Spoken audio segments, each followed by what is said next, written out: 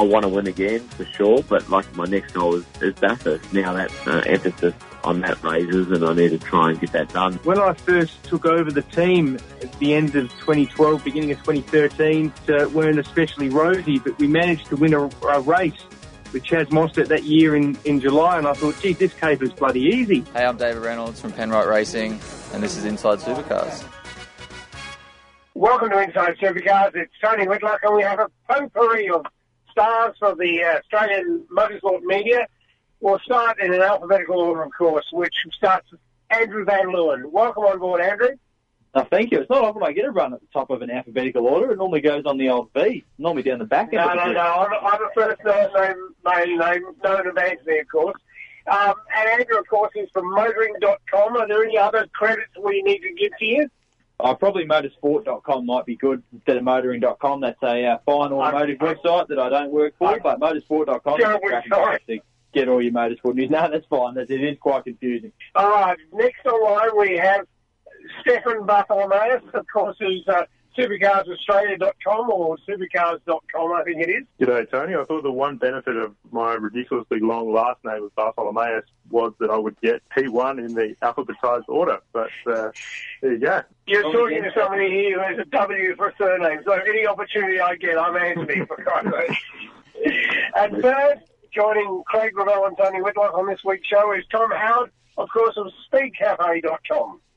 G'day, Tony. How you doing? All three of you gentlemen had a fine time in Symmons Plains in Tasmania. Yeah, let's not all talk at once, but I'll speak for everyone and say that Tassie is a pretty enjoyable event. It's just Launceston is a nice city to be in, and it was good to be at one of the more.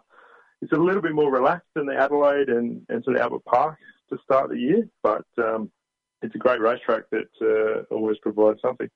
And the best was seeing our resident Tom wearing two jackets for the weekend. You think Tommy would know a bit about the cold weather, but no, he was two-coat Tommy all weekend.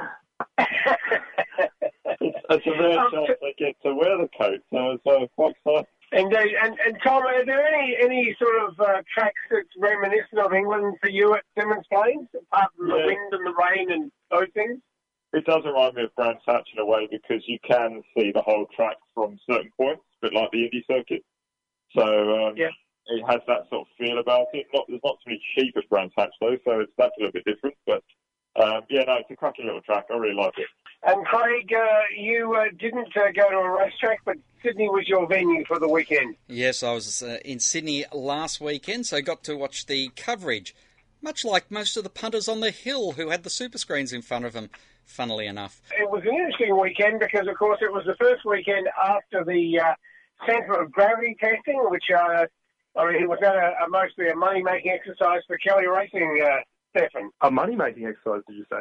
I understood that they made the rig that was used for the test. Oh, I think they had a little bit of equipment there, but essentially that was chosen because they just had an open space. They've got quite a extensive facility there in Braeside, and it was a good open space that wasn't too far away from Albert Park where all the team trucks were previously, so it was a good area for them to go and test all the cars. It was kind of ironic that the result was no changes to the Nissan and some ballast raised in the Mustang and the Commodore, but I think where it was didn't really matter. It was the result. Yes, indeed, and looking at the results, Tom, you could say that there was little change to the status quo with both Triple Eight and DJ Penske both grabbing wins. Although, of course, it was unique for the year, the first pole positions for Commodore. Yeah, that's quite right. It's, I think, we all know it's a bit of a Holden track, so it's always thought that going in, thinking, maybe this will be a bit similar to last year, but actually you're right, it's pretty much status quo, although obviously we did see a Ford win on the Saturday and a 1-2, but like I say, both poles were taken by Holdens, and then Triple Eight got their first win of the season on the Sunday. But I thought it was pretty close overall. I thought it was a decent showing from both teams. Andrew, anecdotal advice from team owners and senior engineers and things like that is something that's quite telling. Did you hear any comments that showed up either way as to what was thought overall of the parity testing that's been done recently? Yeah, so obviously it's a pretty hot topic at the moment. There's no shortage of people that are willing to have a chat about it or voice an opinion about it. They're not always willing to say to a voice recorder, but they're certainly happy off the record to have a bit of a chat. Look, I think it was really difficult to sort of get a clear read on whether anything did change at Symmons Lanes on the weekend. There were some drivers that were saying, okay, look, you can't really feel a difference. Most of the drivers were saying they couldn't feel a difference in the car. There were some, Barry Ryan from Erebus said that he felt that we'd sort of reverted back to the 2018 pecking order and seen Tick could fall away a little bit, so perhaps the centre of gravity change had made a difference, but then Tickford don't generally go all that well at Symmons Plains anyway, and probably what we did see is that the perceived advantage of the Mustang from an aero perspective is mid-corner in a fast corner, and there's not too much of that at Symmons Plains. So it's difficult to say whether the fact that we finally saw a Holden win a race is because suddenly this centre of gravity change has brought complete and utter parity to the field, or whether it was just the case that the Mustang couldn't quite do what the Mustang does best at that circuit. So I think we're going to get a much better read on that this weekend, where things are at Phillip Island, where we go to a place where we know the Mustang's been quick because we watched it go quick in testing, and that would, even if we didn't have that data, you could sit back and go, well, this track should work for this car that absolutely smashed everyone to bits at Albert Park, which is quite a similar circuit. Now, there was one big rule change this weekend just gone that was something new and unique for that track, and that was the Parc Fermé rule between qualifying and a race. Overall, Stefan, what were your feelings about it, or the teams that said to you something? Yeah, it seemed to be pretty well received by the teams. Obviously, a key part of it was to take load away from the mechanics during the day, where they weren't constantly having to work on the car between quali and the race. Supercars at the moment does have a bit of an issue with burnout for crews just because of the workload. So I think that was a pretty resounding tick there. In some ways, it may have been a little bit of an anti-climax.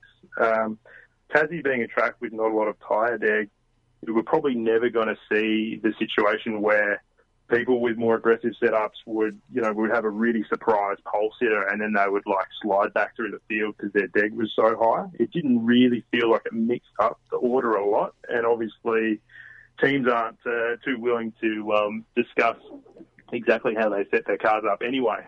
So you don't really know all the details of that. But what I think we did see is that teams went a little bit more aggressive on the whole in the Sunday race, having learnt what they did on Saturday. And so that's sort of one of the interesting things of trialling this, and teams sort of generally work out over time how to do it. So, I think hopefully we'd see a bit more. Obviously, the sort of big talking point was whether things like tyres and fuel should be added to the Parc Fermé rules, where you can't actually change fuel loads between quali and the race, which has the potential to probably spice it up a little bit more. It was interesting, Tom. There was a comment which Shane Van Gisbergen made in the Sunday press conference, and that was about the input from not just necessarily Mark Winterbottom, but Phil Keed and Team 18. That feedback back into Triple Eight. That was an interesting one where Phil Keed's some new ideas that they hadn't tried. Yeah, you're quite right. It's actually, for Triple Eight, this could be an absolute little win for them, having Mark and Phil Keed working together so well. That relationship's going pretty well down at Team 18, as we saw on the weekend with the pole position. And they almost got that podium, so it was actually ironically shame that to go away from him. But yeah, this could be a real advantage for Triple Eight as well as they try and sort of fight back. And you have to say that relationship's working very well and could be extremely fruitful and an interesting topic to look at for the rest of the year. Of course, Tony, the conspiracy theory of the Phil Keed to the Team 18 going under Triple Eight is that maybe the head honcho out at Triple Eight had something to do with the recruitment. Andrew, was it not that Phil was on gardening leave last year because of whether it was conflict or additional requirement not needed at DJR Team Penske? Yeah, it kind of seems like he's a heck of a resource to just just sort of put on the, we don't really need this bloke list. There was kind of a weird moment in the press conference on Sunday where Shane was talking about the influence that Frosty had on the team, particularly over the weekend and what they were doing. And he said, Phil Keed's a pretty clever bloke, and he was sitting right next to Fabian Coulthard, who I think would probably agree with that, and was probably sitting there going, he is pretty clever, and that's not a benefit he gets to enjoy anymore. But look, it was obviously a massive pickup for Team 18 when they got Phil. That's an important part of when you're going to put a small team like that. Like, if you're going to have a small team, you better get the ingredients exactly right, because you don't have a big pool of people to start shuffling things around and trying to find answers. So they're obviously doing something right with that car. Again, let's not get too carried away. I mean, we got, that sort of idea that it was a surprise pole for Frosty on the weekend. Like, that's a Triple Eight circuit, and you've got one of the best drivers in the category in a Triple Eight car. It was kind of, I guess the colours on the Triple Eight car were surprising. The name on the window seems kind of foreign, but it sort of actually makes sense when you think about it in a practical sense, because, a bloke that good in a car that's working on the circuit, that's a recipe for a pole position, and that's exactly something they went out and did on the weekend. Just digressing for 1 second, we can, with you three gentlemen having been there, the Jack Smithing, I've only seen the footage, literally what was the broadcast footage in a highlights package, and it did seem to me that Jack Smith, while he didn't sort of impede him, he didn't do much to help Winterbottom. Yeah, I think that's an interesting one, because it's not like he was driving down the inside of the road, blocking the front runners and trying to desperately stay on the lead lap or anything like that. But he sort of had the attitude that if I go into these corners and brake where I normally do, it's up to these other blokes to pass me and actually outbrake me. But the gap between front and back in supercars isn't that huge, and just rolling off the gas and onto the brake a couple of metres early just makes it really easy for the guys to lap you. They don't want to have to dive bomb and maybe end up in your door if they lock a front. So that's why it was such a seemingly innocuous situation that guys like Scotty Mack, who don't normally tee off against people too often, was pretty forthright that Jack could have done more to get out of the way. And I think that's just a classic first time in the main game sort of learning process. It sounds silly that you need to learn how to get lapped, but it really is one of those things that unless you're in the situation, you might not really understand how to go about it. Tom, I know that wildcards are a good thing, but the series be very careful about where they let rookie wildcards make their debut. But haven't they? I think they've looked at this before, though, haven't they? With when Kirk Kostecki was introduced as a replacement for Lee Holsworth, I believe, and that was when the rule came in for the super license. So, in my view, if you qualify for a super license, that's fair enough. You should be allowed to take part in a wild car anywhere. I don't think it matters what circuit you go to. If you've got the points, you've proven you're capable of driving in this series. So I think supercars have done a pretty good job of bringing in that super license procedure. And I'll be honest, I don't think it's a concern. I think if you've proven your quality enough, and let's remember he's done Super 2 and Super 3 as well. He's done enough mileage. I think it's absolutely fine. It wasn't dangerous either. It wasn't like he was doing dangerous things. Stefan summed it up perfectly. He probably could have been a little easier to be lapped in that race, but he wasn't. I think you've got to look at maybe putting those sort of limitations in place if there was a case where you go, well, that was actually really dangerous. But in terms of, maybe holding a couple of blokes up, I mean, Shane said that he would have caught Frosty anyway. He just would have done it a lap later, which would have been the last lap. But he still reckons he would have got by. So I don't think it had a huge impact on the race. However, they do have radios, so it's not as if the team could have not given Jack a bit of guidance on understanding the situation, Stefan. Yeah, that's always part of any of those things when you see, especially like thinking of the qualifying outlap situation where occasionally a driver looks stupid for blocking somebody, but it comes back to there's a little bit of onus on the teams and how they communicate that, which we don't always get to hear. So I'm not really sure how it played out in that scenario. But I think we should also just mention that Jack certainly didn't qualify last for either race. Like, he's a bloke that doesn't actually have a lot of runs on the board in Super 2. He's in his third season. and hasn't seen the podium yet. But he came in, and I think he was 22nd and 21st in the 2 quali sessions, somewhere around that. So in a field this competitive, I think he actually probably batted a little bit above where I certainly expected him to be. All right, well, after the break, we'll be back to talk with Andrew Van Leeuwen, Stefan Bartholomew, and Tom Howard on Inside Supercars. Each week, join the Inside Motorsport team as they look at all the news from across Australia and around the world. Still a bit in shock. Thanks everyone. Dissecting the sport with interviews, news and opinion. Got to put money back into the sport at the lower levels to develop the kids and bring them up. You can't rely upon good luck. For Daniel Ricciardo's old man to have found a few mates that tip some money in and send him overseas, there actually needs to be a structure. Inside Motorsport broadcast on community radio and online at sportradio.com.au. The views expressed on Inside Supercars, including the panellists and guests, do not reflect the views of the network, Thunder Media or Sport Radio. Any publication or rebroadcast of the show without the expressed written permission of Thunder Media is strictly prohibited. Hi, I'm Jack LeBrock from Truck Assist Techno Racing. Welcome to Inside Supercars. Welcome back to Inside Supercars. Tony Whitlock and Craig Gravel, and we've got a potpourri of motorsport journalists, Andrew Van Leeuwen, Stefan Bartholomew and Tom Howard. One question I just wanted to raise, it's been absolutely a bit of a habit of mine for many years, and that's not getting out of bed for anything less than 200 Ks. There was a stark contrast between the Saturday and the Sunday races again, the shorter race on Saturday being fairly processional.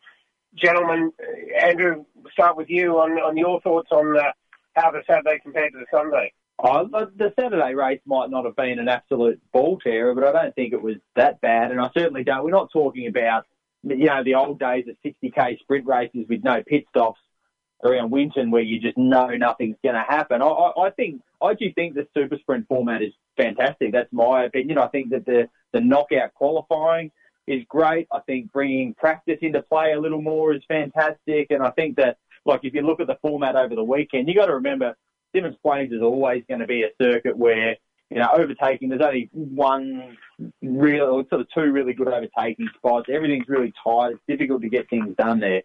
You've probably got to realign your expectations to that. And I don't think there's a format issue. I think 120Ks into a 200K the next day is pretty good. Yeah, I agree with Andrew. I don't think there's much wrong with the format at all. You summed it up pretty perfectly. It's a difficult track to overtake on anyway. So it was always going to be quite difficult. But I guess just to go back to the qualifying, if you asked me what I thought was the best part of the weekend, it was that. I'd say bring on more qualifying. It was amazing. It was so close.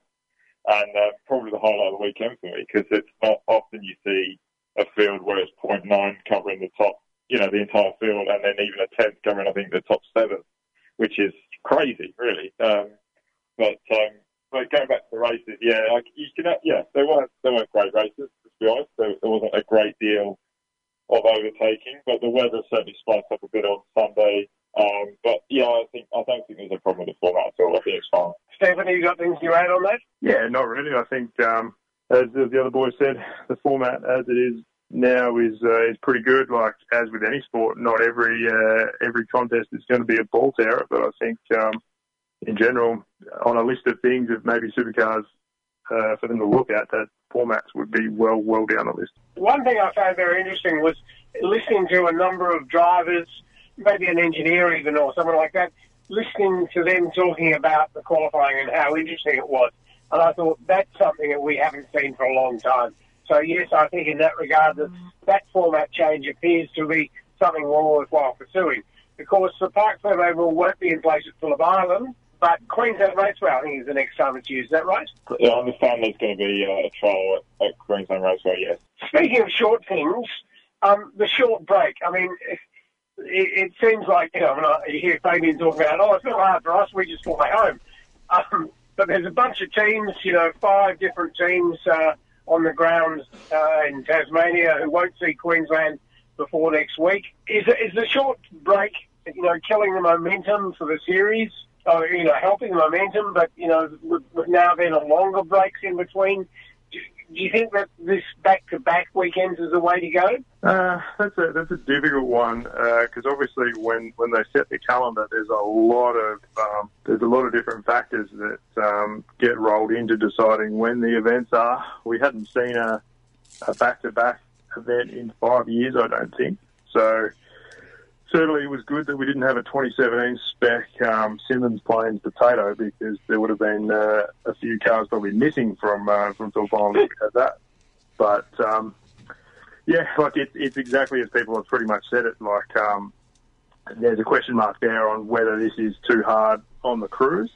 But in terms of momentum, yeah, it's great for the likes of us who are writing news stories about supercars every day because it just feels like footy where you've had the contest one weekend and there's a really solid sort of string of topics that just flow into the next one. So it's really unusual for the teams to be packing up on the Sunday night and then going straight back to Simmons on Monday and preparing the cars in the garages for the next race. But yeah, in terms of the outsider that doesn't have to pick up a spanner, I think it's great. It would have been a bit of a throwback to the times where it used to be Simmons Plains, then on to New Zealand, where the teams had to work feverishly to get the cars clean enough to be then able to be put into the transporters and get sent overseas. And I imagine that it had a lot of that sort of feel for those who have been around long enough to remember when that used to happen. Yeah, and of course in 2013, which was one of the most recent double headers there with Simmons and Pukekohe, Scott Pye, Lucas Dumbrell Motorsport didn't field a car because they'd had a brake failure at Simmons Plains. Okay. Now, you've already, a couple of you mentioned about Tickford, dropping the ball, or I think Chaz has made some comments about how, they just didn't have the package together this weekend. Do you think it's a major thing as a centre of gravity test? Has that really made an impact on them, or is it just a bit of a hiccup because that's normally a track that doesn't work well for them? Well, Tim Edwards said on Saturday night when they hadn't had a great run that they expected that going there and that their big problem is turn 4. They just can't get the cars to turn down turn 4, which is a hairpin at Simmons Plains. And I guess the issue there is that there's only one turn 4 on the entire calendar. It's not like it's one of those issues that if you've got, it's a difficult one to pour much resource into trying to fix because they don't need to go back there for another 12 months now. And it's actually, I think their deal's over Simmons Plains. They might never have to go back again. But it's kind of just like it's such a unique. I don't mean that. I'm pretty sure they're going to sign another deal. But it's such a unique corner that I think that it hurts them there, and then they just go off, and it's a difficult one to sort of go. We really need to go and get this right. You start going, let's worry about big long corners that the Mustang's going to work on, or whatever else, or work on 90-degree corners that we see a lot of on street circuits, and let's maybe just put Simmons Plains at the bottom of the to-do list. So I think we're going to see a lot stronger showing from them at Phillip Island this weekend. I think if they're running around in 11th, 12th, 13th again this weekend, that's when they'll be going, okay, well maybe this centre of gravity has had a big impact, and maybe we do need to smarten some things up. They're not quite at DJR Team Penske's level, but Scotty Max won 6 races and Tickford's won collectively 1, so we know that. But I think they'll be a lot closer to in terms of where they filter out. They'll be a lot closer to the classy end of the timesheets this weekend. And after the break, we'll be back with Inside Supercars on our post-Simmons Plains review. Each week, join the Inside Motorsport team as they look at all the news from across Australia and around the world. Yeah, I mean, it means a lot. Through the years, a lot of reference this race as one of our majors. 600 miles around here is no easy task. We're able to beat the 211 boys and meet Anthony Begley in the final, which we were able to take the win off him. So it was a great weekend for the Rapstada family. Inside Motorsport broadcast on community radio and online at sportradio.com.au. Join in the conversation. Post your thoughts on our Sport Radio Facebook page. Hi, I'm Will Brown, co-driver of the Penrite Racing number 99 car for Anton Di Pasquale. Welcome to Inside Supercars. Welcome back to Inside Supercars. Tony Whitlock here with Craig Gravel, and we're talking with Andrew Van Leeuwen, Stefan Bartholomeus and Tom Howard, listening to their comments and hearing their points of view on what happened down in Tasmania. One thing, gentlemen, I wanted to ask you about was Erebus. They seem to promise a lot, but unfortunately there were a few hiccups at the end of the day. Stefan. Well, let's give Tommy a run. Yeah, no, it was as I said, a welcome return for Erebus to form, I think, at the weekend. Obviously, we know, as we've talked about this before, it's a Holden familiar track, so as we were expecting them to be up there, but they had a few sort of wobbles at the Grand Prix, and it was good to see them back where we kind of expect they were going to be. They had an upgrade for Tassie, where they had struggled at turn 4 before, and I think that helped them, so they certainly got some benefit out of that, and I think, yeah, it must be said, kudos to Anton as well. I know he had a couple of wild spins, but he had to qualify for all 3 segments of qualifying, qualified in the top 10 for both races, and was on course for a 7th on Sunday until that gear lever breakage, which is unfortunate, and yeah, obviously Reynolds has stayed at podium, he was strong throughout, so for Erebus, I thought they'd been pretty happy and encouraged that the team seems to be back on the right pathway. Indeed. So for this weekend, you would think it's going to be a Triple Eight. Although it sounds like the strong possibilities that Tickford are going to come back and rejoin DJR Team Penske at the top with their Mustangs. Andrew? Yeah, look, that's my thought. I guess the thing that further, just to add to this sort of complicated web of centre of gravity and aero and where everyone's at, you've got the fact that Scotty Mack is just on a different planet when it comes to Phillip Island as well. So you could probably stick him in any car from Supercars history and he'd go out and win there, because you could stick him on a push bike, he'd probably beat everyone, because he just knows something about that place and getting the most out of it. So look, I think it'd be tough to tip against Scotty this weekend. Triple Eight, pretty interesting. There is sort of a train of thought that the Holdens are pretty slippery at least, so maybe they're going to be all right down the straight, but it's getting onto the straight and then getting off it through turn 1 and turn 2. I think is going to be the issue for them. What do you reckon, Tommy? What do you think about the Holden? Yeah, I think Andrew's made a very good point there. They do appear to be some people are saying 3 to 4 kilometres faster in a straight line. So Phillip Island is going to be interesting, but like you say, I think everyone feels as though the Mustang is going to dominate, and certainly in the hands of McLaughlin. But the other thing is just going back to a point earlier about Tickford, speaking to sort of Chaz after the race, he was extremely downbeat when I asked about Phillip Island and saying he was not confident whatsoever, which sort of led to him saying that it's not just the COG that's going on with the cars. There's a lot more fundamental issues going on that they've got to get their heads around before we can see them maybe back on the pace. And I think he was sort of alluding to engine power as well, not just the changes that have been made to the COG. Stefan, how much are you looking forward to Saturday evening when the first driver gets to say my race was screwed because I hadn't pitted before the safety car that locked down the pit lane, which of course is one of the new rules they're trialling this weekend? Yeah, that's certainly it's another one that's going to be talked about a bit in the lead-up, but of course there's no actual guarantee we'll get a safety car in either race. So I won't be holding my breath, but certainly it's a good track to introduce it on because of the issue of space there. It's a very tight pit lane, and we've seen some unfortunate stacking incidents and what have you in the past. Personally, because of the reason you allude to there, I really dislike the closing of pit lane under safety car because it does really force everyone to pit early unless they're willing to have a massive gamble on there being no safety car. At Phillip Island, with it being pretty high deg, is actually somewhere where you can get a reward for taking that gamble. But I don't think we'd like to see the bloke who's got the fastest car and deserves to win the race screwed over because he hasn't pitted before the yellow comes out. That's not surely anyone taking a gamble is not going to be in the top bit of the field, right? It's what you're going to do when you're running 12 or something like that. Oh, I remember Glenn Seaton one time, because this isn't a new rule. This is reinstigating a rule which came from the early days of supercars when the pit lane was closed. And I remember Glenn Seaton had one particular Eastern Creek race shot to pieces. He led it all day, but because his team decided to leave him out there, he hit a safety car and finished, in 35th or something silly like that. Because it completely rules out a whole host of strategies, as Stefan mentioned. And I would have thought probably, Andrew, you and certainly Tony would remember those good old days of closed pit lanes. I'm not quite that old, so I don't quite remember that. But it's a pretty common.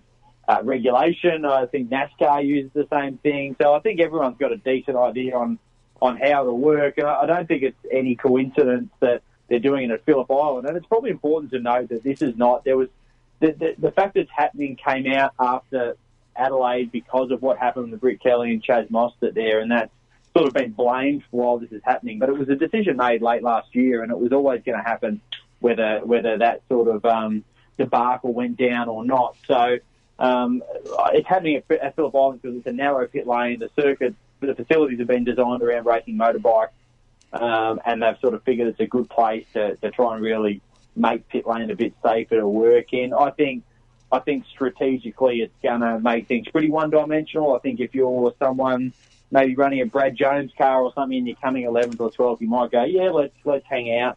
Let's hang out for a while and see if we can pick something up from that. But the guys at the front are just going to pit as soon as the window opens and try and really limit the chances of getting caught out by the safety car. But, I think maybe what we're seeing, and you could apply this to the qualifying, you could apply this to the Parc Fermé rules. Sometimes rules work better at one place than another place, and it doesn't have to be a blanket, this is how this works now. It might be that because of those pit lane restrictions at Phillip Island, that's how Phillip Island is from now on. And because Tasmania and, Barbagallo and some of these circuits are shorter, this is how we're going to do qualifying. And that's not a bit of flexibility from a series is not a bad thing to see at all. For me, the most interesting thing about it is going to be if there is a reason to cause a safety car, say that a goose wobbles onto the track at turn 4. What it depends on is how long they wait before triggering the yellow in race control. Because as soon as it comes up with safety car on the official timing, if you're past the SC1 line, which is just before the pit entry, you can't pit. But there's no, the actual decision of when to say that goose is too close to the racing line, let's have a safety car. If they decide to wait a minute and everyone sees the goose and goes, oh, we better pit now, it completely changes the race as to how long they actually leave it before calling yellow. So that's an interesting fact that if we do get a safety car, I'm looking forward to seeing how quick they are. But then you're in the same boat that you are if you don't do that, because then every time someone thinks there's a safety car, they already dive into pit lane, and that's where we see these absolute just messes of cars going everywhere. And I guess like what you're saying, when that goose does waddle out and is getting closer and closer to the apex, so they go, well, that's like everyone's going to go, let's hit the lane before this goose gets cooked. Yeah, so there's an incentive there for them to make sure that they call it straight away rather than sort of letting a little bit of time pass. One interesting aspect of the weekend was Shane back in the winner's circle. He'd had a dreadful Grand Prix, and it would almost, reaching a stage where you think like both Triple 8 cars can't do well on the same day again. Because then Jamie has a pretty awful Saturday, and fortunately he redeems himself with what was he on Sunday, a 4th or 5th? 5th. Yeah, so it's rather ironic that they've been through that sort of system. I think it was an interesting one for Jamie. I think they kind of went different directions in terms of how aggressive they wanted to be with the setup in qualifying, and Jamie probably didn't get the best out of that. And then he was struggling with some straight line speed as well, which Mark Dutton reckons was a gear shift problem, something to do with the electronics. So that's going to hurt you there. So I think he did pretty well on Sunday to sort of scramble out, get some points. I mean, it's his Saturday performance, which was just mind-blowing for that bloke. You don't expect him to make mistakes like that, but, he made a mistake in qualifying and he made a mistake in the race, and then he was kind of saying, well, I can't believe all the bad luck I'm having. But, at the end of the day, he was making driver errors, and I guess it stands out so much. I don't say that to tear the guy up, but it stands out so much because you just don't see that from Jamie. He's the professor. He's the Alain Prost. Very rarely actually gets things wrong. So it was really uncharacteristic to see him just making silly mistakes. Tom, I guess you can't. Sorry, Craig, but I guess you can't really blame him when you're at a racetrack that basically only has three corners of it. If you are losing on the straights in a field where the top 10 can be separated by a tenth of a second, you probably can't blame him for making a blue under brakes into the hairpin in the qualifying session. We're just trying to get more out of it than what's there. And the other point with all that is it was interesting that Mark Dutton sort of explained that there was actually a link between Shane's engine issue at Albert Park that you referenced before, Tony, and Jamie's problems at Symmons Plains, because on the Friday night they changed Jamie's engine at Symmons Plains as a precaution based on wanting to run a lower mileage engine because Shane had a problem at Albert Park, and it went from on Friday Jamie topping the sheets with a practice lap record to him saying for the rest of the weekend he felt he was a little bit down on straight line, which, as AVL said, was blamed on a gear shift issue, which was electronics, which for some reason when they changed the engine it seems to have been related to all that. So, a bit of weirdness that you don't normally see with Triple Eight. Well, Tom, talking about people who don't normally make mistakes, there's been one pole sitter since the turning of wheels in 2016. That's 2, 4, 6, I think it's actually 7 pole positions. And since 2005, there's only been 3 pole sitters at Phillip Island. Wow, okay, that's an impressive start I was not aware of. Well, I guess we're going to see Scotty Mack probably add to his pole title at Phillip Island. I think that's probably on the card. Because what it leads to is a story that you were writing saying that they're going to use the data from Phillip Island to help with their ongoing parity investigations. The question would be, well, if Scotty Mack doesn't get pole, then obviously something has gone wrong and it's changed it for the worse. You know, if he doesn't get pole here and he's been unbeaten for the last 3 years, and in the 4 years ago he had one of 3 pole positions with Jamie and Mark Winterbottom having the other 2 on that occasion. Again, this is another factor, I suppose, in this whole sort of parity investigation, which is kind of interesting, is the fact that where sort of all these changes and this data we're looking at are at Tassie and Phillip Island, which is Tassie, as we've already gone and said, is a whole track, and Phillip Island is very much area dependent, but also a very strong place for Scott McLaughlin, as he's won, I think, the last 4 races there. So it's going to be so interesting. I'm not sure how much conclusions you can draw, because there will be the Scott McLaughlin effect, as you say, at Phillip Island, but it is obviously the best place to get aero data. So it's going to be interesting. I'm not sure what they will find from this data, and it appears it's going to take some time, perhaps maybe not even into May before the results come back to see what the situation is. But again, it's another interesting factor that I'm not really sure how much we're going to learn this weekend. And AVL, of course, Scotty's pole positions came in Volvos and Falcons, not just in the one car with the one team. He's done it with 2 completely different teams with completely different philosophies on how to build and operate a supercar.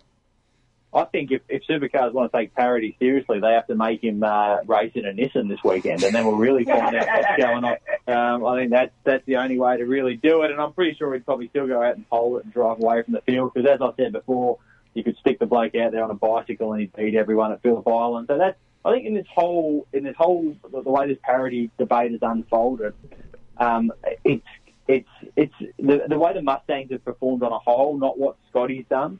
And I'm sure he's probably feeling a bit under fire, and that everyone's not giving him the credit he deserves. He's won, the Mustangs won, 7 of the 8 races, but Scotty's won 6 of those races, and he would have almost definitely won 7 if he hadn't have sort of been attacked by Cam Waters on the warm-up lap at Albert Park, which was quite remarkable. But I think if we were just seeing Scotty winning in the Mustang, there wouldn't be a parity debate. It's the fact that Tickford made a big step forward and all this sort of stuff. They're the factors that come into it and make the other teams go, maybe there is something in this car. Because if it was just Scotty being Scotty and DJR Team Penske being DJR Team Penske and Ludo being Ludo, everyone would go, yeah, okay. I mean, he was winning races in a Falcon. So, that's the thing. Like you say, he wins races at Phillip Island in anything that he happens to get in. So I think that this whole thing isn't about what Scotty's done.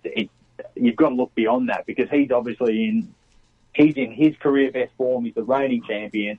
He's got as much, if not more, natural ability than anybody in the field. And to just look at him and go, well, he's the benchmark of parity. We need to get everybody up to that speed. Well, good luck. You're going to be trying, working at that for a while. The thing I'd like to ask about is any of you gentlemen spoke to either Tim Slade and Chaz Mostert. Tim, of course, won and at Laguna Seca and Blancpain, and Chaz came fifth. Did any of you gentlemen speak to them?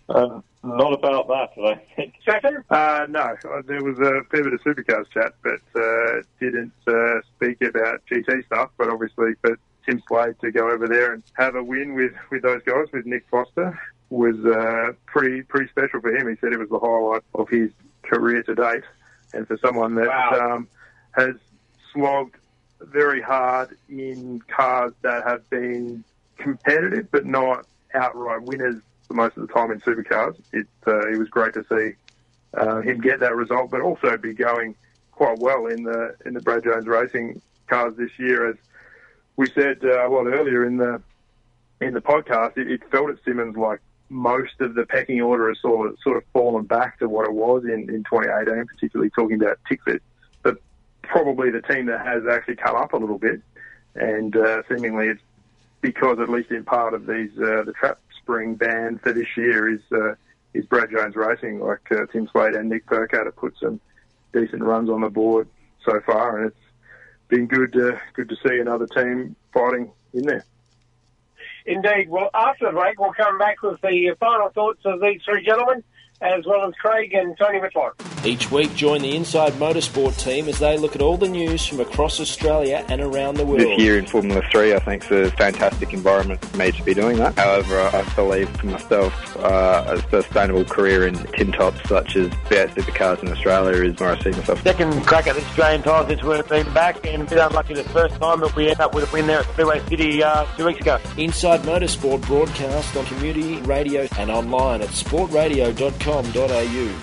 Join in the conversation, post your thoughts on our Facebook page, and to ask a question, email insiders@sportradio.com.au. Hi, I'm Tony D'Alberto from Shell V-Power Racing. Welcome to Inside Supercars. Welcome back to Inside Supercars. We're with Andrew Van Leeuwen, Stefan Bartholomeus and Tom Howard.